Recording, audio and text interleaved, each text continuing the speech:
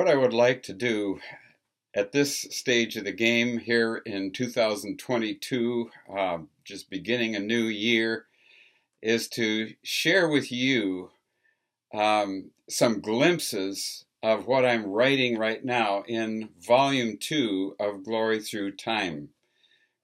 Volume 1 has now been out for 3 or 4 months. Glory Through Time is a narrative of the kingdom of God. It's not church history, it's a narrative of God's power as He pours out the Holy Spirit on nations to transform the nations. That's a different thing from church history. A lot of people have written church histories of this and that, but I feel God has really called me to focus on His power on earth as it is in heaven.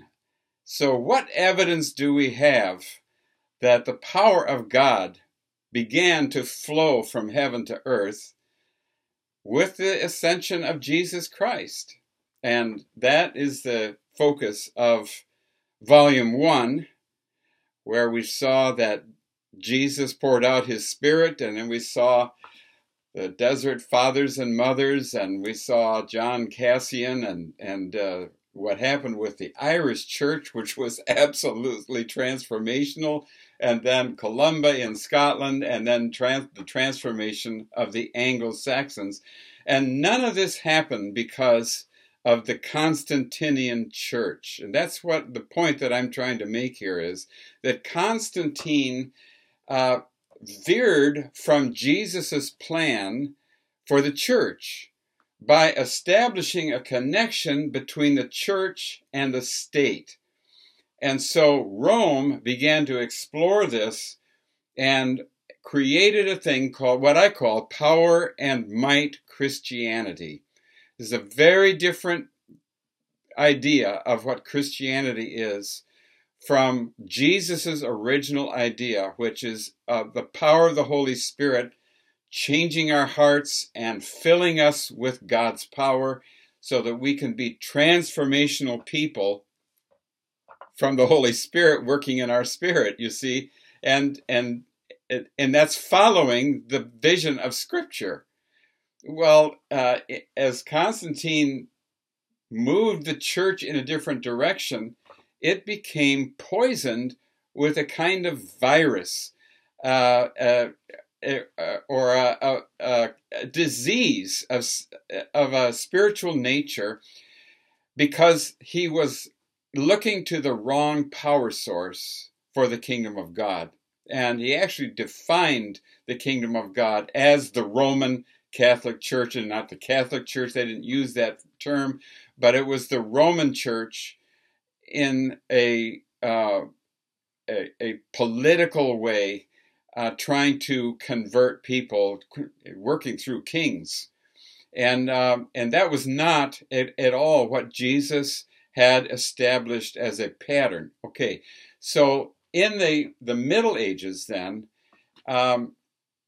really awful corruptions happened and became normal, so that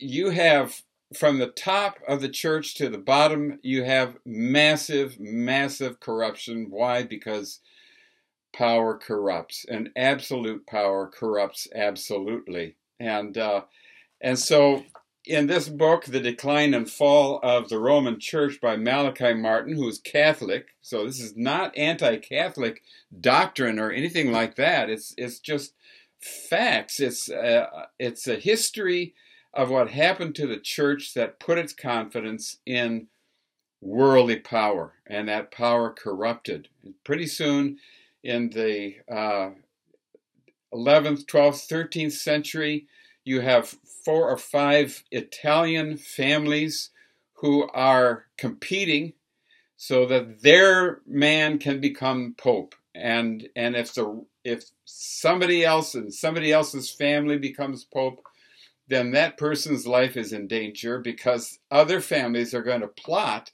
that person's death. Murdering popes is going to be a big part of Italian politics. And that's going to cover several centuries until finally, according to Malachi Martin, let me just read what happened. The French cardinals, now more powerful than the Italians, promised King Philippe that they could get the Archbishop of Bordeaux, Bertrand de Goux, elected as a compromise candidate. Philippe made his own arrangements with de Goux, who was elected in June 1305 as Clement V and was crowned in Lyon, France. In genuine fear of his life, he never went to Rome. Instead, for 3 years, he wandered among the French cities of Lyon, Cluny, Bordeaux, Toulouse, and Nimes, and finally settled in Avignon. So then there came to be a papal court in Avignon, and there were then 2 popes and 2 papal courts and 2 centers of the Roman Church. And did moving the papacy to Avignon solve the problem of corruption? Well, let me read to you from Petrarch, his famous description of the papal court in Avignon: the fortress of anguish, the dwelling place of wrath, the sink of vice, the sewer of this world, the school of error. Well, you get the idea. In other words, solving the problem of the location didn't solve the problem of the corruption. And so it only increased the problem and made it more complicated to solve. If God had allowed this situation to continue, we would have to say that we serve a powerless and rather pathetic God, wouldn't we? I mean, here are people, here is the enemy, Satan, who has completely infiltrated the church and brought total corruption, so that not only is the church not transforming the world, but the world has transformed the church and rebuilt it in its own image. Do you see this point? So now we have to ask ourselves, what did God do to rescue his people from this situation? And he most certainly did act, because we do have a powerful God, and we do have a king who is King of the nations. We do have the head of the church. We do have Jesus. All authority and power in heaven and on earth belongs to him. So then we ask, what did Jesus do about this situation? And that's what we're going to be looking at in Volume 2. And that's what I would like to share with you, just little glimpses of what God did. That's the focus of Glory Through Time. What did God do? There's actually a parable of Jesus that he told, in which maybe we don't see this as a prophecy, but I do. I've come to see it as a prophecy, where he says, the bridegroom was a long time in coming, and they all became drowsy and fell asleep. At midnight the cry rang out, here's the bridegroom, come out to meet him. Well, that's all about rediscovering the power of the Holy Spirit, which is the oil. The oil in that parable of Matthew 25, you see, it's a parable of the future. It's a prophecy of the future, where Jesus is saying that the church is going to be in this condition, but the Holy Spirit is the answer. And so there's going to come a time when people are going to wake up to this, and they're going to suddenly realize we should have been doing this all along, you see?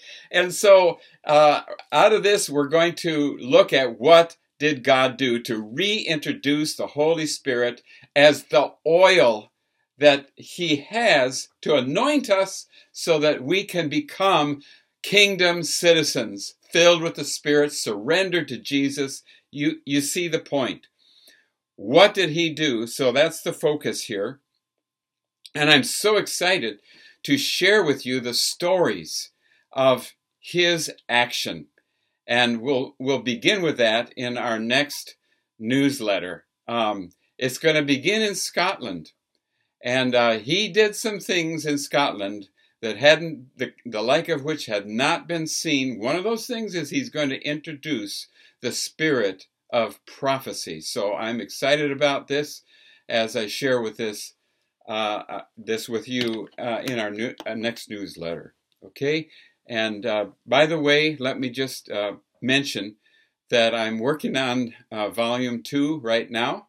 It requires a lot of research, a lot of writing, but we will be getting this book out hopefully by the fall of 2022. And this stuff is real fresh in my mind and my heart. And so I'm eager to share it with you before I actually come up with Volume 2. Okay,